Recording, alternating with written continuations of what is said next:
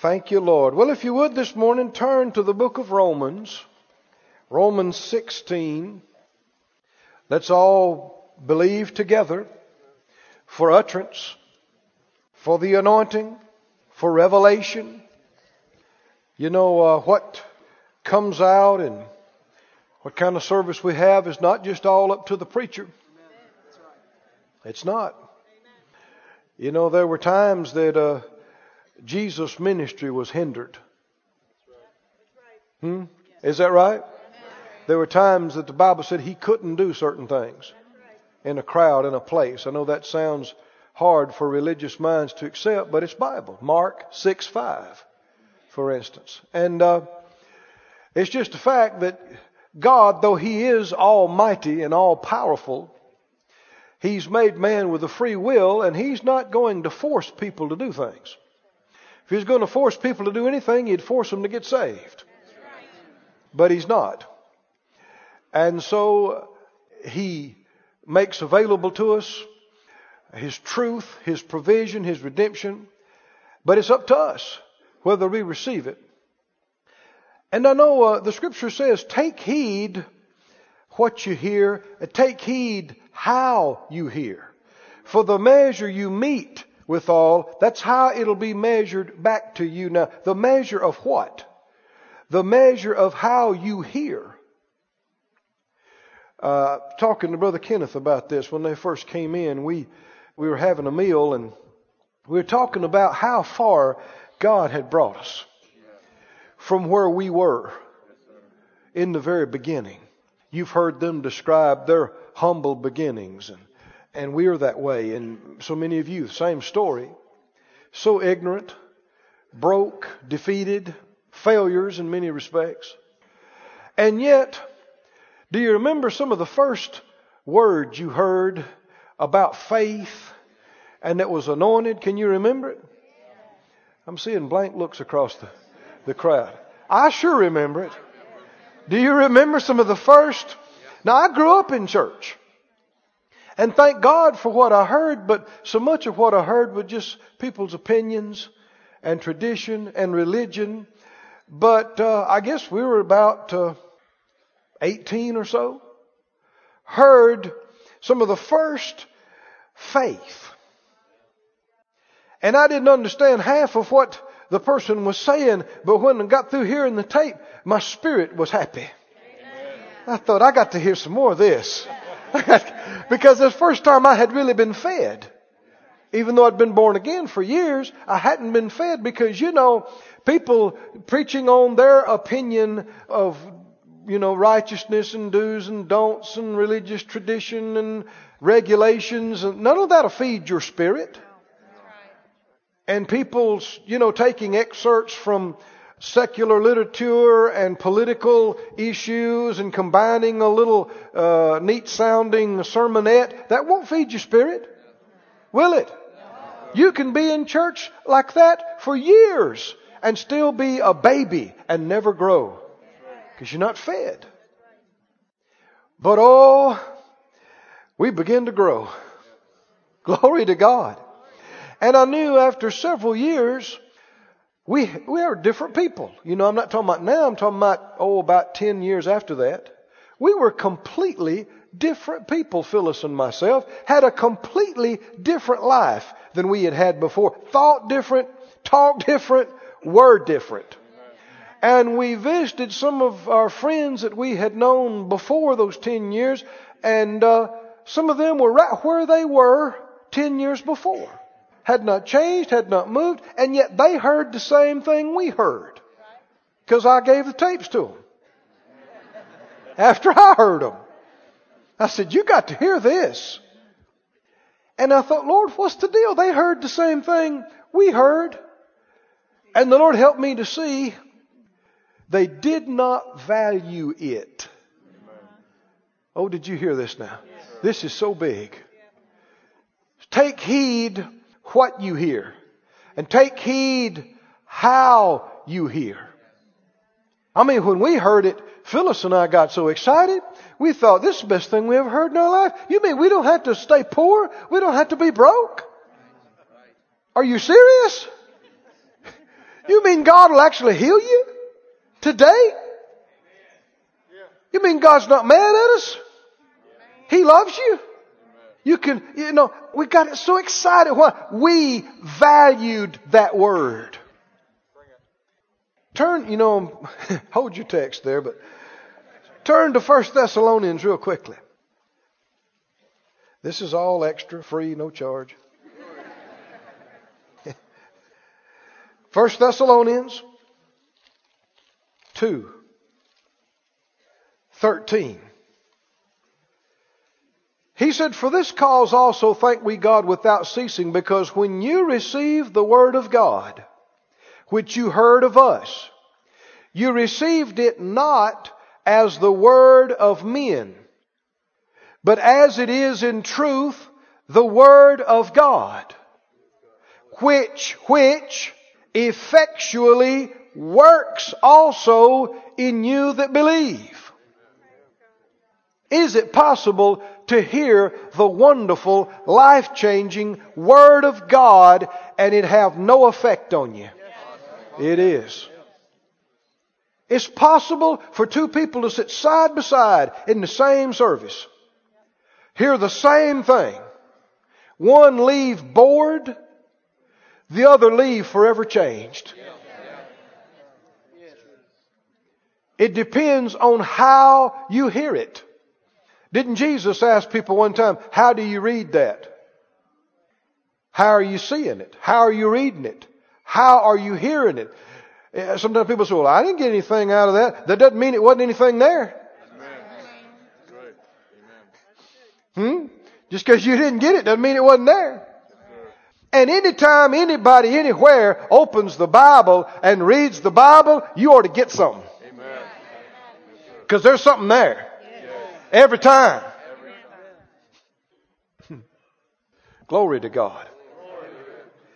How you hear it. So we should stir ourselves up. Take heed how you hear. For the measure that you meet, the measure of what? The measure of value you're giving to what you hear, the measure of reverence, the degree of respect that you give what you hear is going to determine the measure of anointing, revelation, ability, blessing that comes into you and on you from what you hear. You'll notice people who are not valuing it, they talk about the human vessel more than they do the divine source. Did you hear what he said? He said, when you heard Paul, when you heard the word that I brought to you, he said, you didn't hear it as the words of men. You didn't say, that's Paul talking. That's Paul's opinion. That's what Paul thinks. That's Paul. And you can tell people who are carnal and are not receiving because they keep talking about the flesh. They keep talking about the natural men or women that God might be using to say the words. And Jesus himself, how many remember that in his own hometown, they judged him after the flesh? And they said, well, that's Joseph and Mary's boy. We know him. One said, yeah, my brother works with his brother down at the convenience store. The other said, yeah, his daddy fixed a plow stock for me one time. And they're looking at the flesh and they missed the anointing. And they didn't get the benefit out of his words. And they despised his message and didn't believe and didn't receive. You've got to respect it. He said, because when I brought you that message, you didn't receive it as the words of men, but you received it as it is in truth, the words of God. And because you did, it is working effectively and powerfully in you right now. Oh, come on, can you say amen? Particularly those of us that have been privileged to hear so much and to be around so much. Don't become jaded at the Word of God. Don't become passive. Every time this book is opened, every time somebody reads out of it, every time somebody preaches out of it, every time you ought to, everything in you, come to attention and go, this is the holy Word of God. These are not just the words of men. This is the Word of God. Respect it. Reverence it. Because according to how much reverence and value you put on it, that's going to determine how much comes out of it to you. Isn't that what he said? Well, let's get some more out of the Word of God today. Romans 16. Now, we've been on this subject for a few weeks now here at Faith Life Church. And this has been our text, our main text in Romans 16 and 26. Are you there? It says, 16:26. Now is made manifest and by the scriptures of the prophets according to the commandment of the everlasting God, made known to all nations for the obedience of faith. The NIV says, now revealed and made known through the prophetic writings by the command of the eternal God, so that all nations might believe and obey Him. Everybody say, believe and obey Him. Now, what was that phrase in the King James? The obedience of faith. Say that out loud. The obedience of faith. One more time. The obedience of faith. Now, we're faith people. This is Faith Life Church. We believe in faith. Right? Live by faith. Walk by faith. Get healed by faith. Get your bills paid by faith. Be protected by faith. Please God by faith. Overcome the whole world by faith. We believe it. And we've been taught about what faith is and how faith comes and how to release your faith and how to increase your faith. I don't think, though, we've been strong enough on this. According to the Word, faith is inseparable from obedience. Obedience is the proof of faith. Are you with me? The Scripture says faith without works is dead. Now, what kind of results will you get with dead faith? You won't get results. It's dead. It doesn't produce faith. Well, what is dead faith? Saying you believe something, but you won't act on it. Is dead faith. Non-producing faith. Dead faith won't get you healed. Dead faith won't get your bills paid.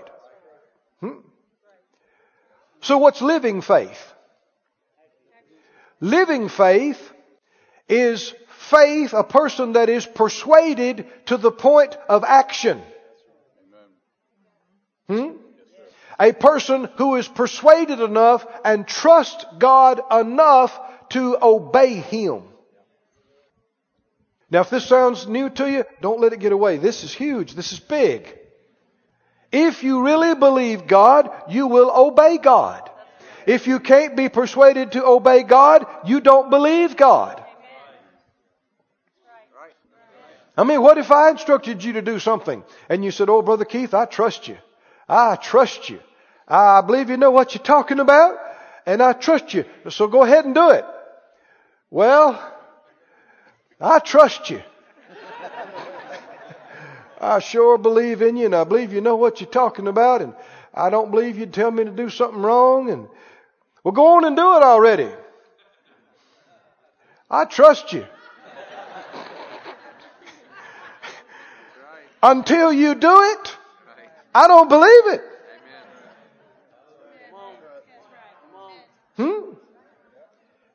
Prove it.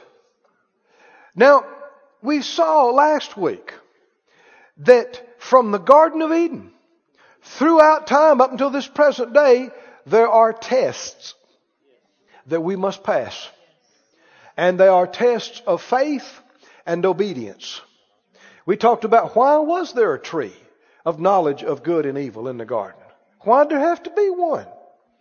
Because you can't have real faith unless somebody has freedom of choice to choose not to believe. You can't have real love unless somebody can choose not to love you. You can't have real obedience unless somebody really does have the freedom to not obey. So they failed the tree test. And it cost them dearly. Cost us to this day. And we saw the first generation of Israelites that He brought out of Egyptian bondage. They were to pass tests, and be promoted into Canaan's land. But they kept failing tests because they wouldn't do what he told them to do. Would they? Have you ever read that? Just, straight through? And see how many times he'd say, do this, and so they'd do the opposite. We studied, the manna test. Somebody say manna test. He told them, don't store it up overnight. So naturally what they do? Stored it up overnight. Then he said, don't go out and gather it on the Sabbath. So what they do? Went out, gathered on the Sabbath. He said, go up and take the land. So what they do? Sat in their tents and cried. Said, we can't do it. He said, well, all right, go back in the wilderness. They said, no, we're ready to go now. And he said, no, don't go up. The Lord's not with you. So what'd they do? They went up and got whooped. Now, the thing is, we read that and we go, what's wrong with them? And not remembering that the Bible says the things that happened to them happened as examples for us. And friend, this is such a gigantic problem in the church, in the body of Christ. There is so much disobedience. You don't see it all, but the masses of people sitting in churches have not done what the Lord told them to do. He says do it, so they don't. He said don't do it, so they keep on. Now we're not going to point any fingers. We're not going to throw any rocks because we've all come short in this area. But the problem is, it cost you. I said it cost you. Go to Isaiah 1, please. Does anyone ever have to be disobedient? No, you don't. That's the reason you have to repent. If you couldn't have helped it, you shouldn't be required to repent. It wasn't your fault. The reason you have to repent is because you could have done differently. Could have obeyed instead of rebelled. Isaiah 1. Anybody got a verse marked in here? How about verse 19? You got that one marked? Isaiah 1:19, what does it say? If you be willing and talk about it. Huh? If you'd be willing and think about it. No. If you'd be willing and you got to go ahead at some point and quit talking and do. Do. Quit thinking and talking and do. If you're willing and obedient. Somebody say obedient. That's me. Obedient. If you're willing and obedient, you'll eat the good of the land. Well, that's not the end of that. Is it? I mean, even the punctuation indicates here that it's not. And what else does it say? But everybody likes to stop and holler on the willing and obedient. Eating the good. Most people just like to talk about the eating good part. Eating good of the land. Eating good of the land. Willing and obedient. Yeah, you're right. Eat the good of the land. No, you got to be willing. What if you're unwilling? You don't qualify. What if you're disobedient? Stubborn. Hard-headed. Rebellious. Won't listen. Nobody can tell you. Well, then you're not going to eat the good of the land. If you refuse and rebel, you'll be devoured with the sword. The mouth of the Lord has spoken it. That's just as true as verse 19. People don't shout over it, but it's true. Right? Listen to this. Don't turn there, but I'm just give you a few more, reviewing a little bit for you. Job 36, 11 and 12 says, if they obey and serve Him, they'll spend their days in prosperity and their years in pleasures. Did you hear that? How many believe that? If what? But, verse 12, there it is again. But, if they obey not, they'll perish by the sword and die without knowledge. Also, Psalm 68:6. Psalm 68:6 says, God sets the solitary in families, and He brings out those that are bound with chains. But the rebellious dwell in a dry land. The English version says, rebels will have to live in a desolate land. How many remember though Deuteronomy 11:27 and 28 says, a blessing, I set before you life and death, blessing and cursing, a blessing if you obey. Everybody look at that. How many believe in the blessing? You're going to experience the blessing how? If you obey. What if you don't? If you obey the commandments of the Lord your God, which I command you this day. The next verse, verse 28. And what? You're going to get a curse if you will not obey the commandments of the Lord your God, but turn aside out of the way which I command you today to go after other gods which you've not known. And people think, well, idolatry, that don't apply to us anymore. Well, certainly it's with us just like it was then. It can be any number of things. A lot of people, they are their own God. They do what they want to do. You're going to be blessed if, somebody say if you obey. And if you don't obey, if you refuse and rebel, you'll be in the curse. Is obedience important? Yes. It is so important. It is so important. Now, let's look at another place. Turn with me over to, let's see, 1 Corinthians, the 4th chapter. If you would find that, 1 Corinthians 4. And I'm going to review just a little bit more. What does it mean to obey? We gave definitions. To obey literally means to listen to pay attention to yield to submit to. It also means to do. Do it. What does it mean to obey? Well, it's one of these words that probably means what you think it means. Obey. Well, you got to pay attention in order to do it, right? If you're not even going to listen to it and hear it, well, you're not going to do it.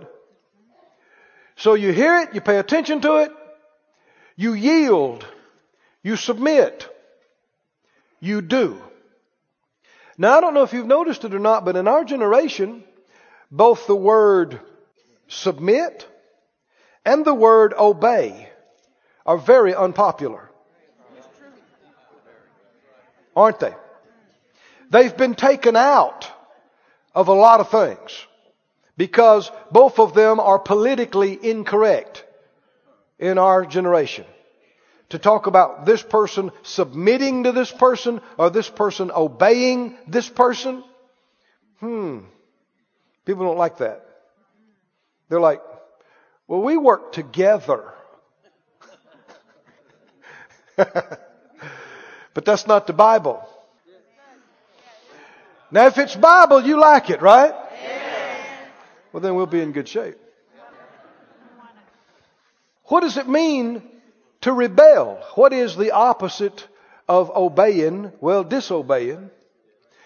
And why do people disobey? People disobey out of rebellion. Somebody said, well, sometimes they disobey out of ignorance. No, that's not real disobedience. If you thought you were obeying but didn't know, well, you weren't rebelling. Can you see this now? And sometimes people say, well, I wasn't really being disobedient. I just forgot. Boy, you hear that a lot now, don't you? Well, we just forgot. Man, that's convenient now, isn't it? People think that is a legitimate excuse for all kind of stuff. Don't you let your kids use that on you all the time. Did you do what I told you to do? I forgot. You know what they just got through telling you? If it was true that they forgot, they just got through telling you it was not important to them. They didn't care. You told them something. It was important to you. And they were still trying to watch TV or play Nintendo or something, you know. And they're like, yeah, sure, Dad. Yeah. And they forgot. Well, that's serious. And yet people just make that a blanket excuse. Well, they forgot. Bless their hearts. They forgot. Well, I forgot to come. I forgot to come to church. I forgot to come and show up when I signed up to be on that team and help. I was so sorry. It just completely slipped my mind. And people think, oh, that's all right. You know, we forget stuff sometimes. No, it is not all right. You just told us that this was so trivial and unimportant to you that you didn't remember it. I guarantee you remember to get up and go on vacation. I guarantee you remember to go pick up your paycheck. You will remember what's important to you. And when you say you forgot it, you just got through saying it wasn't important to me. So it's not okay, I forgot. It just means you're not valuing the things of God. Rebel. What does it mean to rebel? Well, real disobedience, you were told to do something. And you knew what you were told to do. You understood what you were supposed to do. And you just decided not to do it. This is the nature of the devil himself. Isn't it? It's the nature of Satan himself. It is no small trivial thing. People act like stubbornness, we're a little stubborn, I know I have a stubborn streak and that's just me. And little ones are defying their parents and refusing, and they make excuses. I've had Christians, I've had ministers look at me when their child would just be in rebellious, and they said, well, they've got that strong leader spirit in them. And, they just are such a leader that's.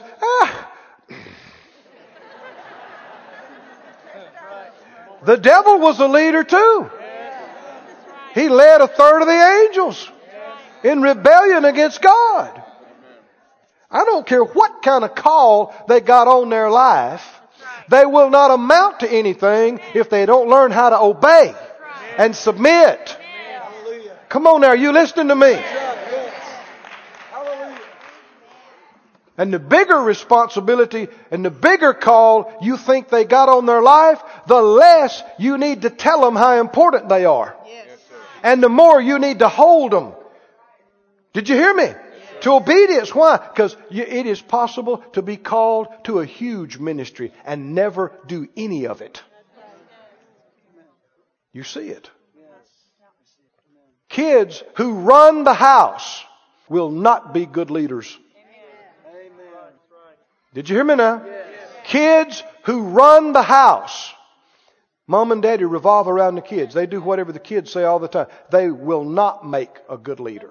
They cannot. They are not trained. They're not qualified. You must learn to submit and to obey. Everybody say submit. Submit. Obey. Obey. These are not popular words, are they? They're politically incorrect words. But they're Bible words. Aren't they? God is good. And when God tells you to obey something, watch it. Every time He says, here's a commandment, obey me. Every time it's either to protect you or to bless you. Every time. He's looking out for you.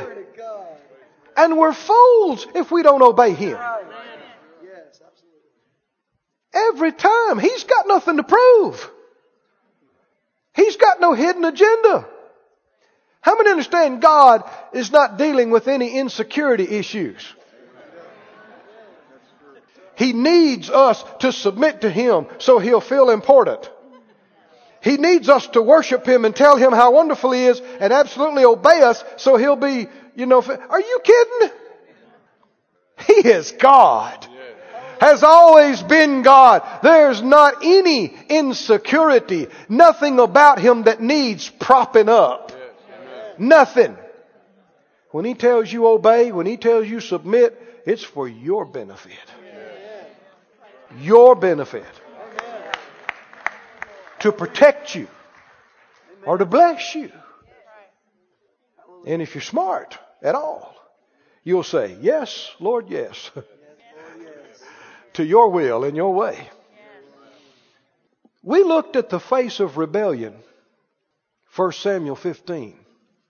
Don't turn there, but this is something we looked at a couple of weeks ago. What does rebellion look like? What does rebellion sound like? Because how often do you hear people of God saying, boy, I was sure rebellious this morning. Whew. I have repented, but whew, I was rebellious. Huh? I mean, if you just go by what you hear, there really are no rebellious people around. How many times have you heard? When's the last time you said? When's the last time you said, oh man, I was rebellious on that. Oh God, forgive me. I disobeyed and I was rebellious.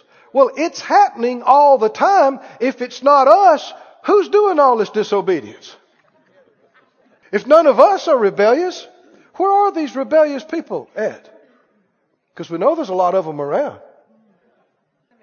What is rebellion? We saw the face of rebellion in a man named Saul. Didn't we? In where the prophet Samuel said to him finally, he said, to obey is better than sacrifice. He said, rebellion is as the sin of witchcraft. Stubbornness is as idolatry. Now, most people do not see it that way. They think, well, I've been a little stubborn. I got a little stubborn streak. That's just like saying, I worship idols a little bit. But people don't see it the same way, do they? What if I said, well, so-and-so, they're a good guy. They practice a little witchcraft. Here and there. But they're good people. The Bible said that's the same as saying they're a little rebellious.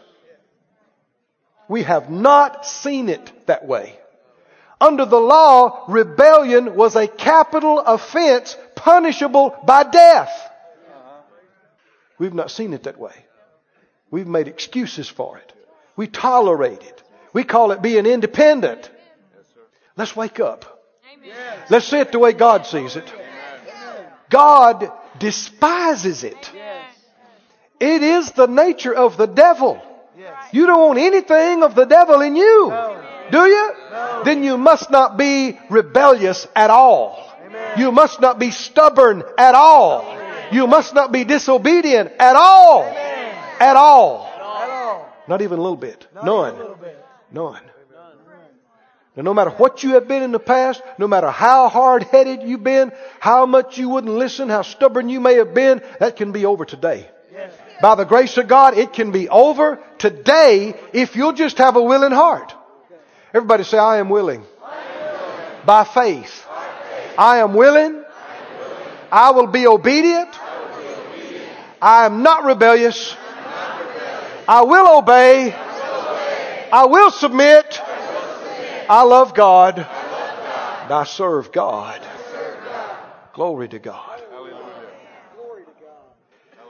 Now, I can't express it all. I don't think any man could express the length and breadth of this because there are so many things wrong in so many Christians' lives and they've been there so long, and it's simply because of this. This stubbornness. God told people what to do 10 years ago. Man got around to it yet. They're thinking about it. We'll talk about it sometime. When God does with you to do something and you don't do it, that means you don't walk in the light, which means you go the other way, which means things get darker. And that's how people get into their lives in such a mess. And then they act so confused about why it's that way. We don't know why it's this way. It's such a mess, but nobody knows why. It's this great mystery. No, it's not a great mystery. You didn't obey. Look back along your life. The Lord told you to do things and you didn't obey. I remember a couple I was ministering to in healing school. I had the privilege of working at Kenneth Hagin Ministries and their healing school for years. And there was a couple, and one of them had terminal disease, doctor said. And we'd minister to them. And the Lord had me talk about doing the plan of God. That if you want God's perfect will for your life in blessing, you have to do His perfect will for your life. The plan of God. They go hand in hand. And this man came up to me. Man had a tender heart, you could tell. And he was crying. He was older. And he said, Brother Keith, man, that's it. That is it today. I said, what? He said, well, what you preaching about? He said, God dealt with me to go to China in the ministry for Him 40 years ago. I said, you didn't go? He just shook his head. I said, why? He said, my wife said she didn't marry, to be a missionary, and she wasn't leaving her family, and she wasn't going, particularly at that time where we were going, the conditions weren't very good, and we didn't know what kind of conditions we'd be living in, and she just said, well, if you're going without me. And I just couldn't stand the thought of that. And so I didn't go, and we didn't go, and he said, we've been sick, we've been broke, we've had one problem after another for 40 years. He said, we love God and we love each other, but we have just had one problem after another in our life. And now, he said, we're older and at the end of our life, and that's sad. I said, that's sad. We only got one life down here to serve God with. We hadn't got 40 years to waste. If you think obeying God's hard, you hadn't thought about the disobeying. Obeying God, the devil will lie to you. He said, oh, you won't like that. Oh, you won't like that. Phyllis and I, there's been numerous times. The Lord, leave this and go here. Leave everything and go here. We've done it more than once in our life. And when your head will go, why? We just kind of got built up here, and we got our friends here. We got this here. And if you're dumb, you'll be afraid, which means you don't believe Him enough to obey. You don't trust Him enough to obey. You'll be afraid, and you want to hold on to what you know and your little security. And you miss such huge blessings when you don't obey God. And the tragic thing is you never know what you missed. Because you missed it. You never found out. Somebody say, not me. Not me. Not me. Not me. I am not afraid to obey. I believe God. I trust Him. I will obey. I will obey. Let me go over this quickly again. Saul was the face of rebellion. In that chapter we looked at it. We saw rebellion is proud. Proud. Pride is the nature of the devil. Rebellion is proud. It has all these visions of grandeur about itself. And that's why it decides to not do something, because it's got its own agenda. We saw pride is a liar. Rebellion is a liar. Rebellion is a deceiver. He kept trying to tell Samuel, I have obeyed the Lord. And he knew he hadn't. Rebellion will look at you and go, well, I didn't really understand that you meant that. Liar? Devilish. Oh, I thought you meant that we were supposed... You liar! You better shut up. And repent right now. Now, I know it may sound humorous but those of us who were in this 2 weeks ago, we saw Saul lost the place he was born to. God said at the end of it that it repented him that He put Saul in there. God said. Wish I'd have never put him in there. To lose the place you were born for? To lose your call and anointing that you were destined for? That's why I say, shut your mouth. Amen. Repent. Amen. Don't you stand up there and lie. Why'd you do that? You go, Stupid. Rebellious. I was rebellious. Oh God, I repent right now. God forgive me. I was rebellious and I repent. I reject the nature of the devil. I'm not going to be like that. But don't you stand there and go, well, I didn't really understand what you meant. I thought you said do it. You mean you didn't want me to do it? Don't let your kids get by with this. Don't let them stand there and try to snow you. You know they understood what you told them to do. Don't you do it. Let it be serious with you. Let it cost them something. Did you hear me now? Why? Because if they don't learn it now, it's going to cost them more later. And if they don't learn it with you, they won't do it with God. He was deceptive. Rebellion is deceptive. We also saw that rebellion is argumentative. He argued with him. He said, what is this lowing of the sheep I hear? What is this livestock? And he said, we did do it. We did do it. We did. He knew he hadn't. Rebellion is an arguer. You say up, it'll say down. Right? You say yes, it'll say no. How many have met folk, they just, for no good reason, they wanted to argue. They just like to argue. Because it's their nature. They're rebellious. People say, well, I like to think for myself. And I just question things. That's healthy. Who told you that? Where'd you get that? You got it from the world. Here's a question you ought to ask all the time. Where's the Scripture? You ought to ask that one all the time. Where's the Scripture? But if the Scripture's there, it ain't no more time for you to think for yourself and question it. It's time to do. Is that okay? Argumentative. We saw that rebellion blames others. Some of these things people don't think of as rebellious, but that's what it is.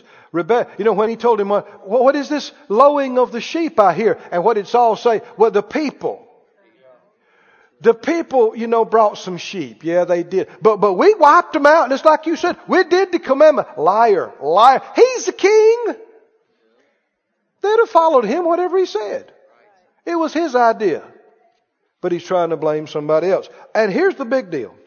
Well, no, there's another one. Excuse me. He said, we brought all this to offer to the Lord. Rebellion wants to do anything except what you told it to do. And tries to work around it. Well, maybe we didn't just wipe everything out. But we have brought a big offering to the Lord. And we're going to give a big offering. So won't you forget about those other little details. No, the Lord didn't tell you to bring a big offering. He told you to do this. But you'll find rebellion wants to skirt the issue some way. Well, we'll do this. Well, we'll do that. It wants to do anything except what it was told to do. And finally, here's the big one. Rebellion is unrepentant. It won't repent. And that's what happened to Saul. That's why he lost his place. That's why the Bible said God rejected him. And Samuel never saw him again, never visited him again. I mean, it's a sad story when you read the whole thing. His ministry was over that day. It was over. He was in his place in the kingdom for a while longer, but he was miserable and tormented, and he never got back to his anointing, and he never got back to his place, and he died young, and he died wrong. It's a sad story. And it wasn't because he disobeyed. It was because he wouldn't repent. Sinning and making a mistake is not the end. Even being hard-headed and stubborn and disobeying is not the end. It only gets to the end when you won't repent. And that's what we read in Proverbs. Don't turn there, but just listen. Proverbs 29:1. He that being often reproved, somebody say often. See, that's repeatedly, isn't it? Often, repeatedly reproved, who hardens his neck shall suddenly be destroyed, and that without remedy. The English version says, if you get more stubborn every time you are corrected, one day you'll be crushed and never recover. It's not the disobedience. It's not the messing up. What is it? Won't repent. And if you won't repent and you just keep getting corrected, and the more you get corrected, the harder you get and the stiffer your neck gets, and the more you say, I don't care, I don't care, I don't care, I ain't doing it. You can't make, you do that enough times and you'll be destroyed. And there won't be any fixing it. You'll lose things and you can't get them fixed and you can't get them back. Now that's sad, that's serious, that's sober, but it's Bible. But you don't have to be in any danger of that. I said you don't have to be in any danger of that if you're willing and you'll obey. Now, did you find your place there in 1 Corinthians, was it? Gave you plenty of time. Are you there? Good for you. 1 Corinthians, 4th chapter. Are we okay? Yes. Huh? Yes. Some things don't make you shout at the moment. But if you'll do it, oh man, you'll shout later. And you'll be shouting while you're prospering and somebody else is destroyed. And you didn't go down with them. How many remember Dathan, Korah, Abiram? Remember that? What are they known for? Rebellion. They got a bunch together. 250 famous people in the country. It's a big bunch. This would have been one of those cases where people have said, boy, there's a lot of people unhappy with the leadership in this place. A lot of people. How many? I know 250 leaders. They just have had it up to here with the leadership. We're just fed up. Now we hear from God too. I'm quoting the Bible. But whose words are these? Korah, Dathan, Abiram. They said, all the people are holy. We know God. We hear from God too. Who does Moses think he is? I mean, who put you in charge? That was their answer. Who put you over us? Who said you could tell us what to do? I mean, we've been out here for all these months and we just wander around in the desert and it's dry and we don't have what we need and you have not brought us into the promised land. We need new leadership. I think Moses is backslid. I think Aaron, they're just not right. We need a leadership that'll take us into the promised land. And Moses fell on his face. He knew they were in trouble. Because he knew how God felt about this. Didn't he? And they wanted to come out and hold up incense like they're priests. Because see, that's really what they were after. You know, when people talk like that, well, I think we need new leadership. I just don't, I don't think that what we've got is what we need. You say, well, who would we get? And they go, well, I would be available. That's why it started. That's where it came from. Ulterior motive. They were after his spot. They were after the priesthood. Read the chapter and you'll see. And you remember the story. They came out there holding up their incense like they are the anointed priest, like they are God's chosen. And there was this great rumbling and the ground opened up and all of them went down and their donkeys and their dogs and their kids and their tents down into the ground and it closed upon it. And basically God said, that's what I think about rebellion. It's serious. It's serious. He has not changed. He has not changed. He never changes. Can you understand how much trouble rebellion and disobedience has caused God? In heaven, with the angels, on the earth, in the plan of God? Could we begin to get an idea of how much He dislikes this and despises it? So it's no little thing for you or me to be stubborn. 1 Corinthians 4, are you there? Now let's get to something. that is where the rubber meets the road, the compound meets the pavement. 1 Corinthians 4:2.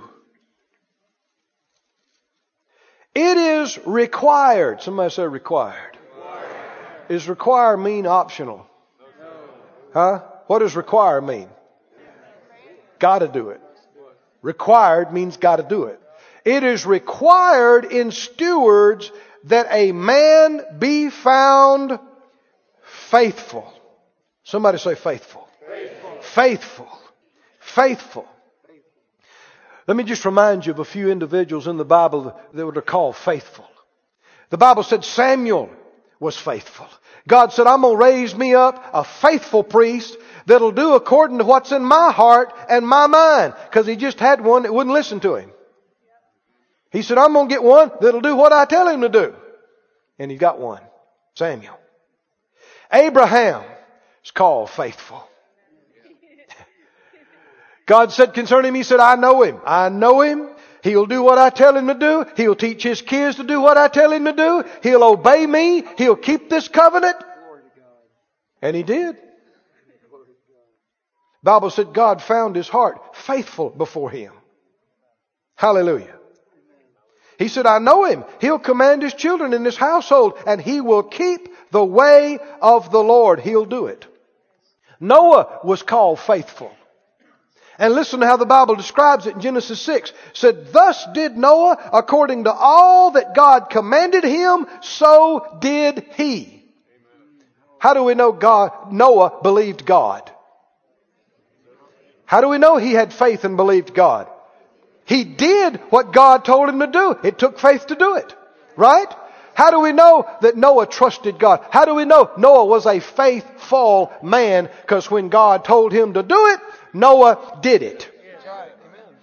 Oh, come on. Can you see this now? See, we live in a society where people think it's just good enough to sit on the seat and go, amen, hallelujah, I believe it.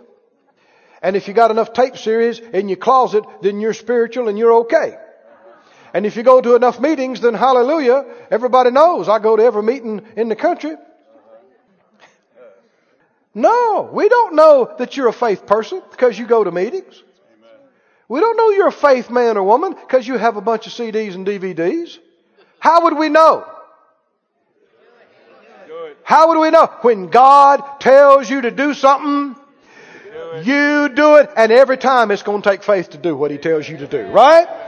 That's how we know you trust God. That's how we know you have faith. That's how we know you are faithful, because when He tells you to do something, tell me what happens. What is the key to miracles that Jesus' mother told the people around at the wedding feast of Cana, that first miracle? What's the key to miracles? Whatever He says to you, do it. Do it. And anybody in this place that's seen a miracle, you know that's the truth. Because God told you to do something. And when you did it, the miracle happened. Concerning Moses and Joshua, we won't take too much time with this, but I'm telling you, this is rich. The Bible said, go back and study sometime in the book of Exodus and Numbers and Joshua. It just says over and over again like this. It said Moses was faithful, Hebrews says. Exodus 7 said Moses and Aaron did as the Lord commanded them, so did they. Exodus 40, thus did Moses, according to all that the Lord commanded him, so did he. Number 17, Moses did so as the Lord commanded him, so did he. As the Lord commanded Moses, so Moses commanded Joshua, so did Joshua. He left nothing undone that all the Lord commanded them. What's the basic thing you keep seeing? He told Moses, do it. What happened? Moses did it. Moses told Joshua, do it. What happened? Joshua did it. And he's called faithful.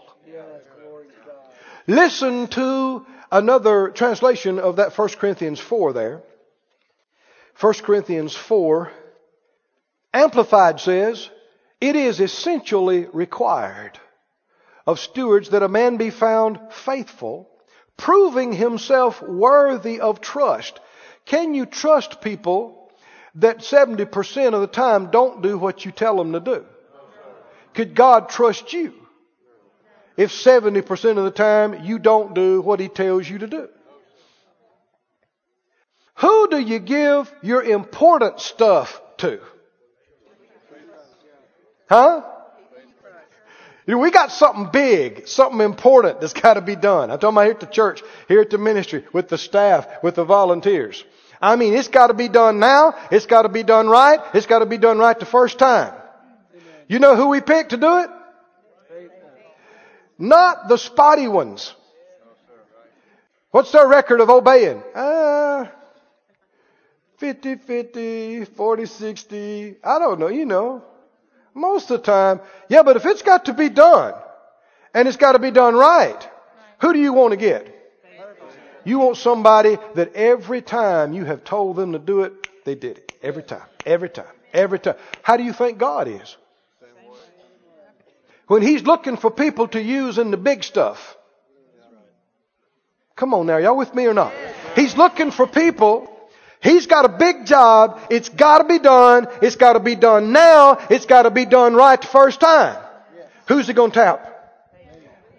Huh? Who's He going to look for? People who say they're faithful? No. Huh? People who got a lot of books and tapes. People who've been to a lot of meetings. Come on now, tell me. Who's He going to call?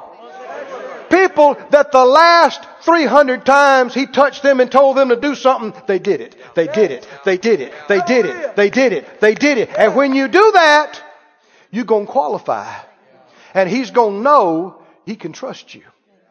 Now see, there's a lot of people say, well, now, you know, I may have been kind of spotty on that little trivial stuff, but I know if the Lord give me something important, then, you know, I'd get serious about it. No, you wouldn't. Jesus said you wouldn't. He said if you're not faithful in the little thing, you wouldn't be faithful with the big thing. And He's right. So if we understand that, then to us, there really shouldn't be any little things. If the Lord says do it, I don't care how small it seems to men, shouldn't be little to us. Now, go to Acts 5. Acts 5. I didn't read one translation of this to you, and it's very good. First 1 Corinthians 4:2, if you'd put it up on the screen, and the Living Bible translation, while y'all are going to Acts 5. Now, the most important thing, now listen to me, the most important thing about a servant is that he does just what his master tells him to. That's the Living Bible translation of 1 Corinthians 4:2. It's required in a steward that the man be found faithful. Now here they define faithful as a man that does exactly what his master tells him to. Now we know, we use that kind of terminology. You've got something that is a faithful rendering of something else. What does that mean? It looks, let's say you got a document or a painting or some kind of thing. Somebody said, boy, that's a faithful rendering of that. What does it mean? It looks just like it. Well, what if you're faithful to your Lord? Then according to this, you do just what He tells you to do. Now see, that's where Saul was trying to make it shades of gray. Well, we did do what you said. We went and we wiped them out. And, you know, we saved Agag and the people saved some livestock. But we did. No, you didn't. You didn't do just what you were told to do. Why? Because you had a better idea. You knew better. You're rebellious. Well, we did. No, you either did it or you didn't. The servant, the good steward, does just what his master tells him to. Exactly what his master tells him to. Now, where are you in your scripture? Acts 5. Let's deal with something today that you hear all the time. And people have twisted it and made it a cover for their own personal rebellion. And it needs to be exposed. Acts 5. Acts 5. And I believe we're down here in verse 29. there had been this healing of the people and miracles, and every time the leaders got called before the civil leadership, they told them to quit preaching about Jesus. They told them to quit using that name.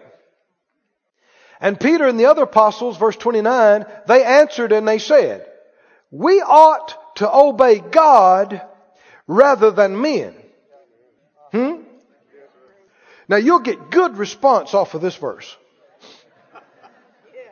Won't you?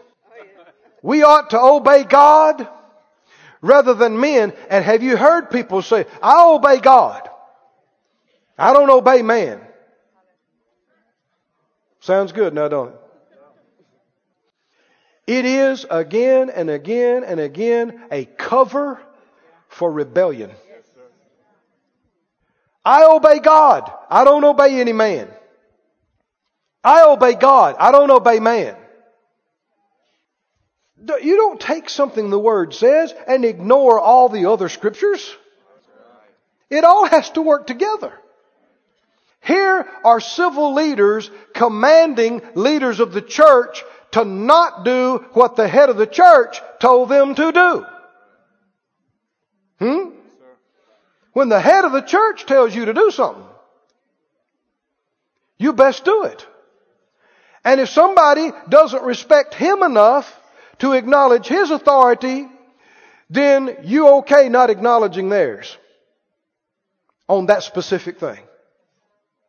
That's why they said, well, we hear what you're saying, but we've already got orders from the head of the church. And now you're giving us orders that contradict his. Now when you get contradicting orders, what should it come down to? Who has the higher rank? Then you need to know who's got the higher rank.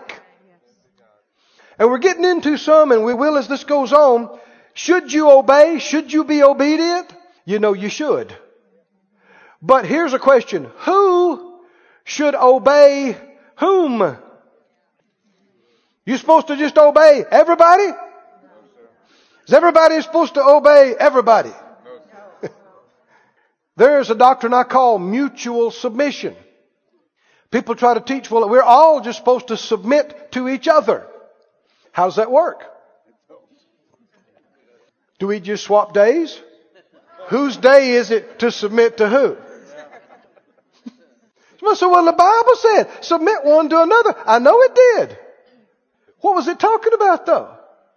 By nature of what submission is, we all can't submit to each other all the time. He's talking about the whole body. He's talking about all the ranks. He's talking about practice and submission. And then he mentions specifics. And if you studied the language, you'll find that in the Bible, the words for submit means to rank or arrange under. There is rank in the body of Christ. A lot of folk haven't wanted to acknowledge that, but there is. There will be in heaven. You say, well, no, we'll all be the same. Well, then you are a spiritual communist. And God is not. The Bible tells us there will be some that will be rulers over 10 cities. There's some be rulers over 5. Some will be rulers over none. The Bible says in the resurrection, we will be like the stars that differ in glory. Some stars are much brighter than others. We are not all going to be the same in glory in heaven. We are all loved the same. We all have equal rights to the Holy Spirit and our authority in the name of Jesus and healing and prosperity, but we don't all have the same place and rank in the body. Do we?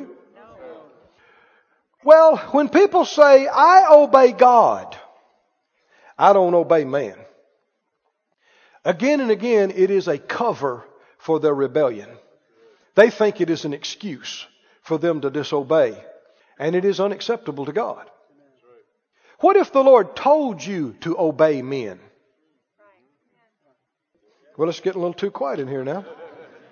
I'm trying to finish up here. What if the Lord told you? Now, how many would agree and say, I obey God? Y'all act scared to even answer this. So, well, you're trying to set me up. Well, is it me or is it somebody else? That's right. How many say without hesitation, I obey God? I obey. Well, what does it mean, obey God? Do what He tells you to do. Well, what if He tells you to obey a man? Could you say then, well, I obey God, but I don't obey any man? Yeah, but He told you to obey a man. Well, but I obey God. I don't obey men. Yeah, but God told you to obey men. Huh? So you run out of wiggle room.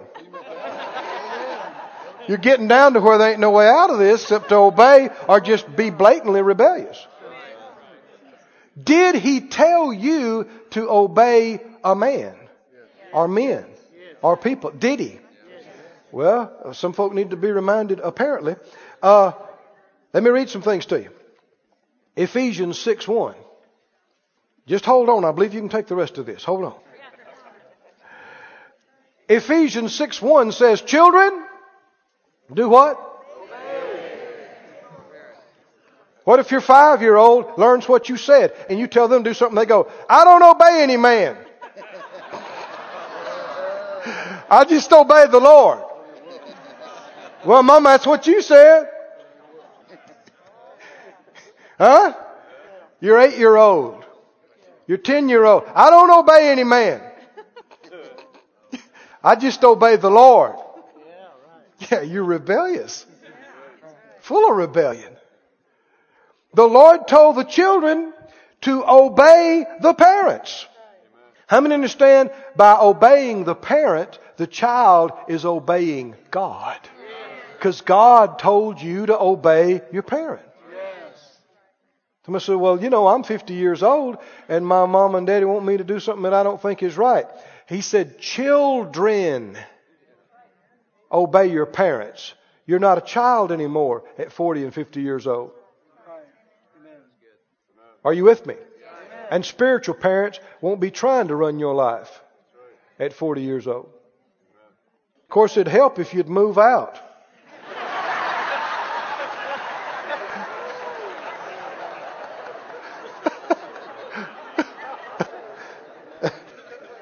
There are scriptures in the Bible about leaving.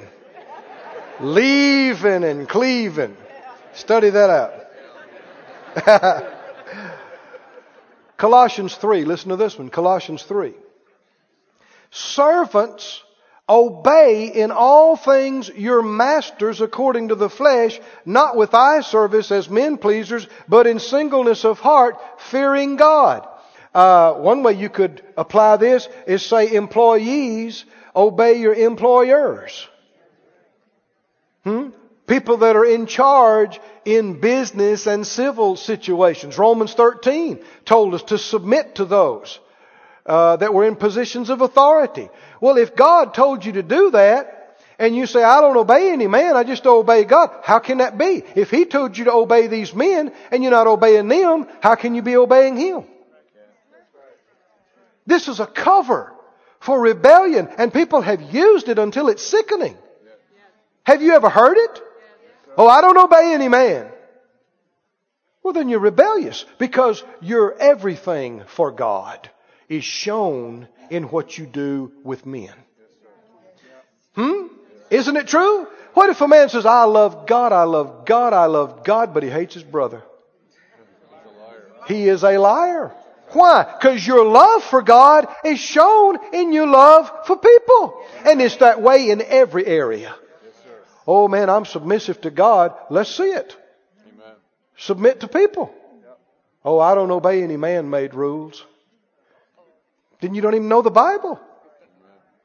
The Bible said be subject to every ordinance of man for the Lord's sake. People don't like that. Why? Rebellion don't want to hear this. It's like, no, I'm spiritual. And I totally obey God. And I totally respect God. Of course, me and him's the only one that knows it. And it can't be seen because it's just between me and Him. So, isn't that convenient? You basically can do anything you want to do and nobody knows because it's just between you and God. It's a lie. I said it's a lie. It's a lie. If you're not submissive to men, you're not submissive to God. If you don't obey men, you don't obey God. If you don't love men, you don't love God. It's a fact. Whatever you do with how you are with men, that's how you are with God. Don't kid yourself. It is much more obvious than people think. It's the truth. Search the Scriptures for yourself. See it. Servants, obey your masters. Did God tell us to do that? Then in order to obey Him, we got to obey people that's over us. Titus 3:1.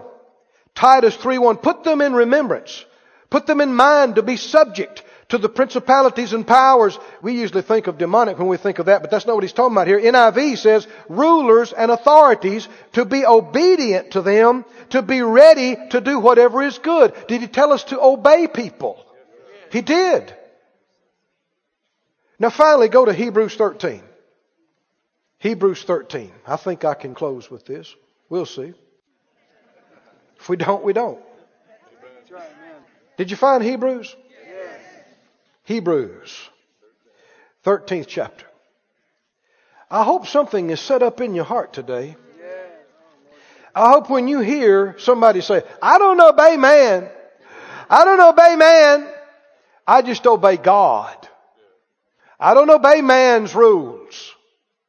I just obey the Lord. Red flags ought to go off in you. Right? And it ought not come out your mouth. Amen. Did the Lord tell you to obey men? Yes. Then in order to obey Him, you're going to have to obey men. Amen. That's right. In order to obey God. Hebrews 13. Hebrews 13:7. Hebrews 13:7. Remember them which have the rule over you. Them is plural. He's not talking about God. Who's he talking about? People. Who would that be in your life? You need to be able to meet. Now here, he's talking about spiritual leaders. Some translations bring it out that way. Romans 13 is talking about civil leadership. Here is talking about spiritual leadership. You should be able to give names of people who are over you in the Lord. And not just people you never see personally. And never have any interaction with. There need to be names that you can call off and name, these people are over me in the Lord. Not because they are superior human beings, not necessarily because they're more intelligent or even more spiritual. What gives them that right? God chose them, anointed them, put them into place. Yes, that qualified and told you to submit to them. Hallelujah. Yes, sir. This has not been taught enough. It's not been practiced like it should be. And because of that, I had the Lord say this to me. We were teaching on some of these things a while back, and He said this to me. It's etched in my heart. I wrote it down. He said, my people are not getting the full benefit out of the gifts I've given them. What's He talking about? When He ascended on high, He gave gifts to men. Didn't He? Apostles, prophets, evangelists, pastors, teachers. He gave gifts. He said, my people are not they're not deriving the full benefit. Why? Because they're not submitting to them. They're not letting them have the place in their life, so they're not getting the full benefit of what they're anointed to do for them. Now, I don't have time to go into that, but can you see at least a little bit of that? See, we live in a society where you got thousands of churches where the pastors are hirelings.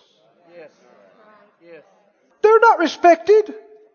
People say, well, come hear our new little preacher. We got a new little preacher. He's pretty good. Come hear him. Of course, they're going to change him out in a year or two, whether they need to or not. Just to keep things stirred up. And you better not mess with their business. You better not get into their affairs about their marriages or their children or their money or hey. We didn't hire you for that. We hired you to do our praying for us and our visitation and counseling. And the ministry has been diminished and reduced to this little pitiful hireling status. And so millions of people wouldn't even know what to do with a real pastor. That's right. Except get mad and rebel and leave. I ain't coming back. And don't realize they think they got a problem with the man. Don't realize that's how they are with God. They like to imagine they're not, but it was proven. Oh, can you hear this? Can you see this? Somebody says, well, I don't have a church. You need to find one. Amen.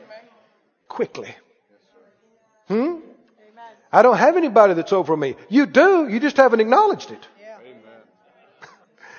And you won't begin to get the full benefits out of them until you do. Amen. Do you obey God? Yes. What if He told you to obey somebody else? Yes. Well, we're having fun now, aren't we?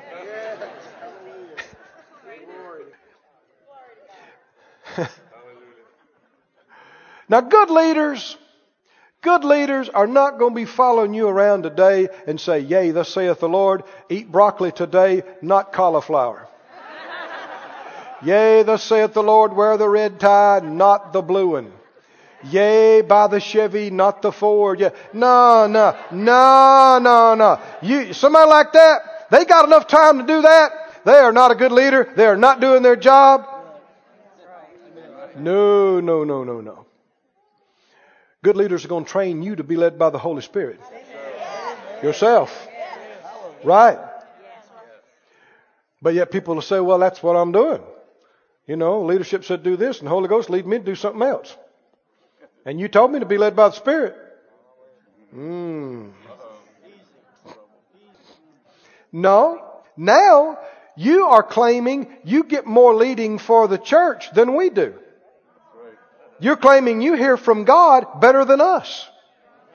You're not just trying to hear from God for you. You're trying to hear from God for us.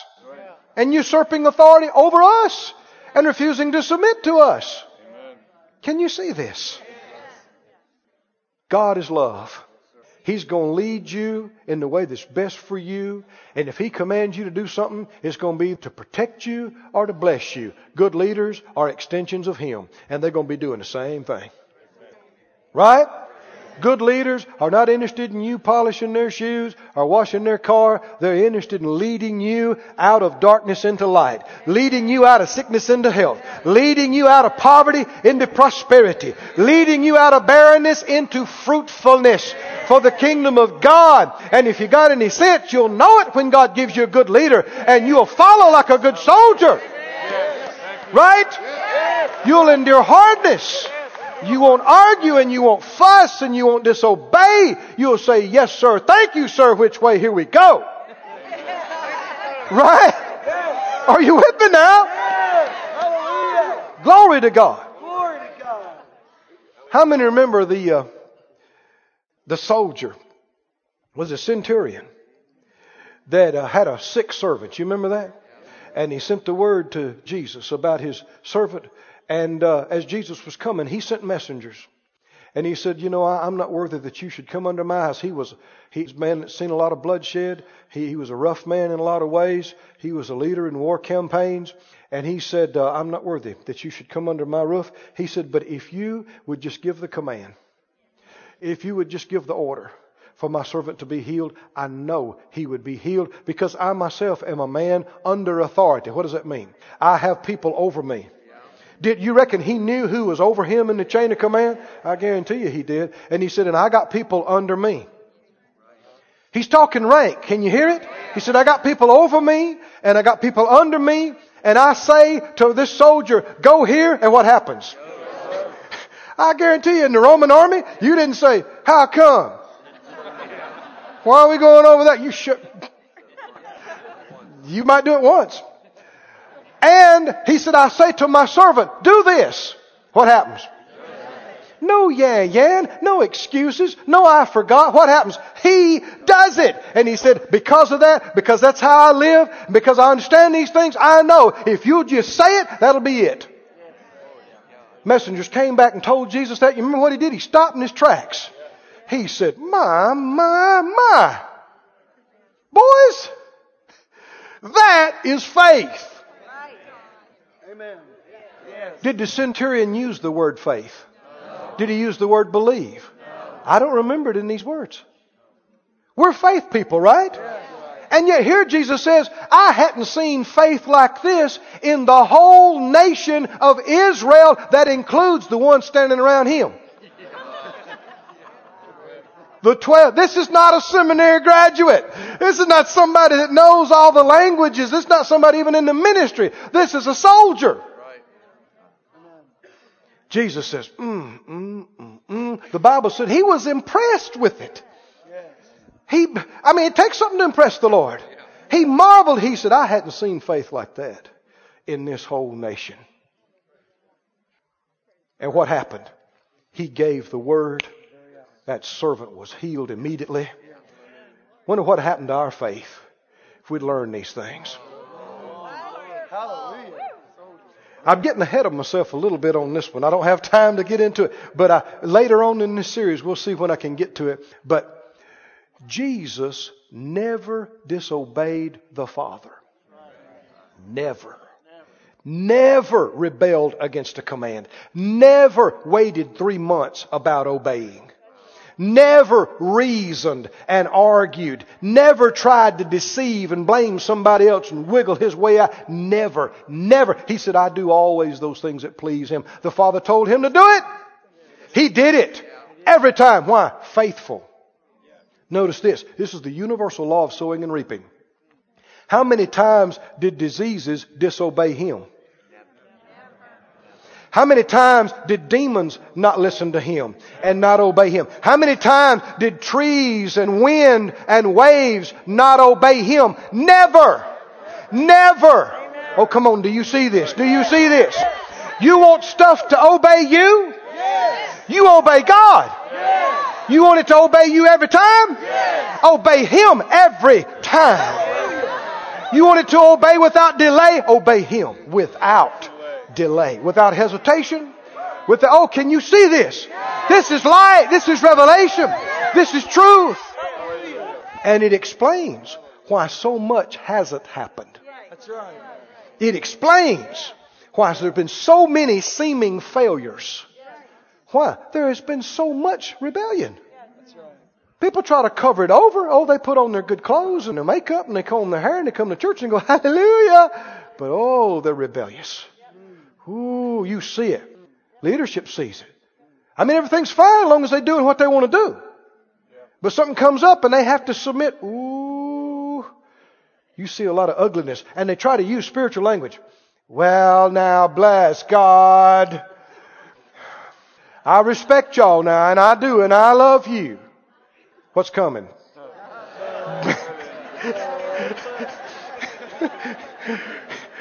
But I have to do what the Lord tells me to do. And it's so interesting that them and God's the only one that ever knows what that is. So convenient. If God told you to obey a man, can you obey God without obeying the man? Now, we've already touched on this. What if a man tells you to disobey something the Lord has told us in this book? Now, you can't do that. Right? The Bible tells wives to submit to their husbands. But, I remember like Smith Wigglesworth and his wife Polly. It said in the beginning days he was not saved and he was rough. She went to church. He didn't. He forbid her from going to church. And we've had this all the time. But wives ask us, well, my husband don't want me to come to church. What do you do? The Bible told me to submit to my husband. My husband told me don't go to church. What do you do? I'm in a dilemma. Not really. Who outranks who? When you got conflicting orders, all you need to do is find out who's got the higher position. That's all you got to find out. Did the Lord tell you to go to church? Yes, He did. He told you not to forsake the assembling of yourselves together. And so, Smith, we know him as the great man of faith, but at that time, he wasn't. And he forbid her to go to church. So, she went to church. Hallelujah. And it made him mad, and he locked her out of the house. And when she got to the house, she couldn't get in. So she just had to sit there on the doorstep. It was cold. Now, a lot of women would have missed it right here. They'd have blown a wonderful opportunity. Let me show you how. She pulled her coat around herself, spent the rest of the evening on the doorstep. He got up that morning, opened the door, and she kind of half fell in. She got up and she said, "Morning, Smith. What do you want for breakfast?" Cooked him a good breakfast. Now, she had told him before she left, she said, "Now, Smith, I love you. You're the head of this house. And whatever you say about this house goes. But Jesus is the head of the church. And He told us to go to church. Amen. So I'm going to have to go." Wasn't long after that, he was saved. Got in. Now, what if she'd have pitched a fit? What if she'd have went to her lady friends and talked bad about him? Come on, are you listening? Which is what usually happens with charismatics and so-called faith people. Yet the Bible says if man is not won by the word, he can be won by the lifestyle of the love, the faith. Oh, come on. Can you see this? Can you see this? So yes, there can come, especially with people that are not godly, there can come things where we come head to head. They're telling us to do something that the Lord told us different. And in that case, we'll just have to politely say, "I can't." Somebody commands us, they pass a law in the U.S. that says you can't read your Bible. I'm going to break that law. Amen. Amen. Did you hear me? They passed a law that said it's illegal to pray in tongues. I'm going to break that law. Amen. And yet the Bible told me to respect those in authority over me. I'm talking about civil leaders. And so in every other way that I can, I must. Because if I don't, I'm disobeying God. But see, that doesn't happen every day. People like to imagine it does. And there's some people that just that rebellious, no matter what their husband would say, no matter what their pastor would say, no matter what their boss would say, they say, "Well, the Lord's telling me something else." It's not in the Bible. I said it's not in the Bible, but they're getting something else. I'm getting something else. I'm sorry, but the Lord has told me something else. And nobody knows but them and the Lord. It's a cover for their continuous rebellion. Watch it. Don't let that happen to you. Don't yield to that. Don't fall into that snare. Don't fall into that trap. The Bible said, Hebrews, I'm closing. Hebrews 13. Can you see it? Hebrews 13:17. Do what? Do what? Read the Bible for me now. Do what? Obey them. More than one. Obey them that have the rule over you and do what? Who's going to make you submit? Don't wait on them to make you submit. If they're good leaders, they're not going to try to make you submit. Who's going to submit you to them? You must submit yourself. That's the willingness, the willingness. Here I am. I'm ready to do it. Tell me what to do. I'll do it. And there will be times when somebody in a position of authority tells you to do something and you're thinking, no, that's not what I had. No. No. And you better shut up and go, "Yes, sir." Right away. And if they're wrong, that's between them and the Lord. That's right. Because you're still doing what He told you to do. Yes. Oh, come on. Can you see this? Unless it just blatantly violates the written word. You're told to submit. You're told to obey. Stand on your feet, please. This ministry has been brought to you today, free of charge, by the partners of More Life Ministries and Faith Life Church. If you would like to help send this word to others at no charge, you can become a word sender today. For more information, visit our website at morelife.org.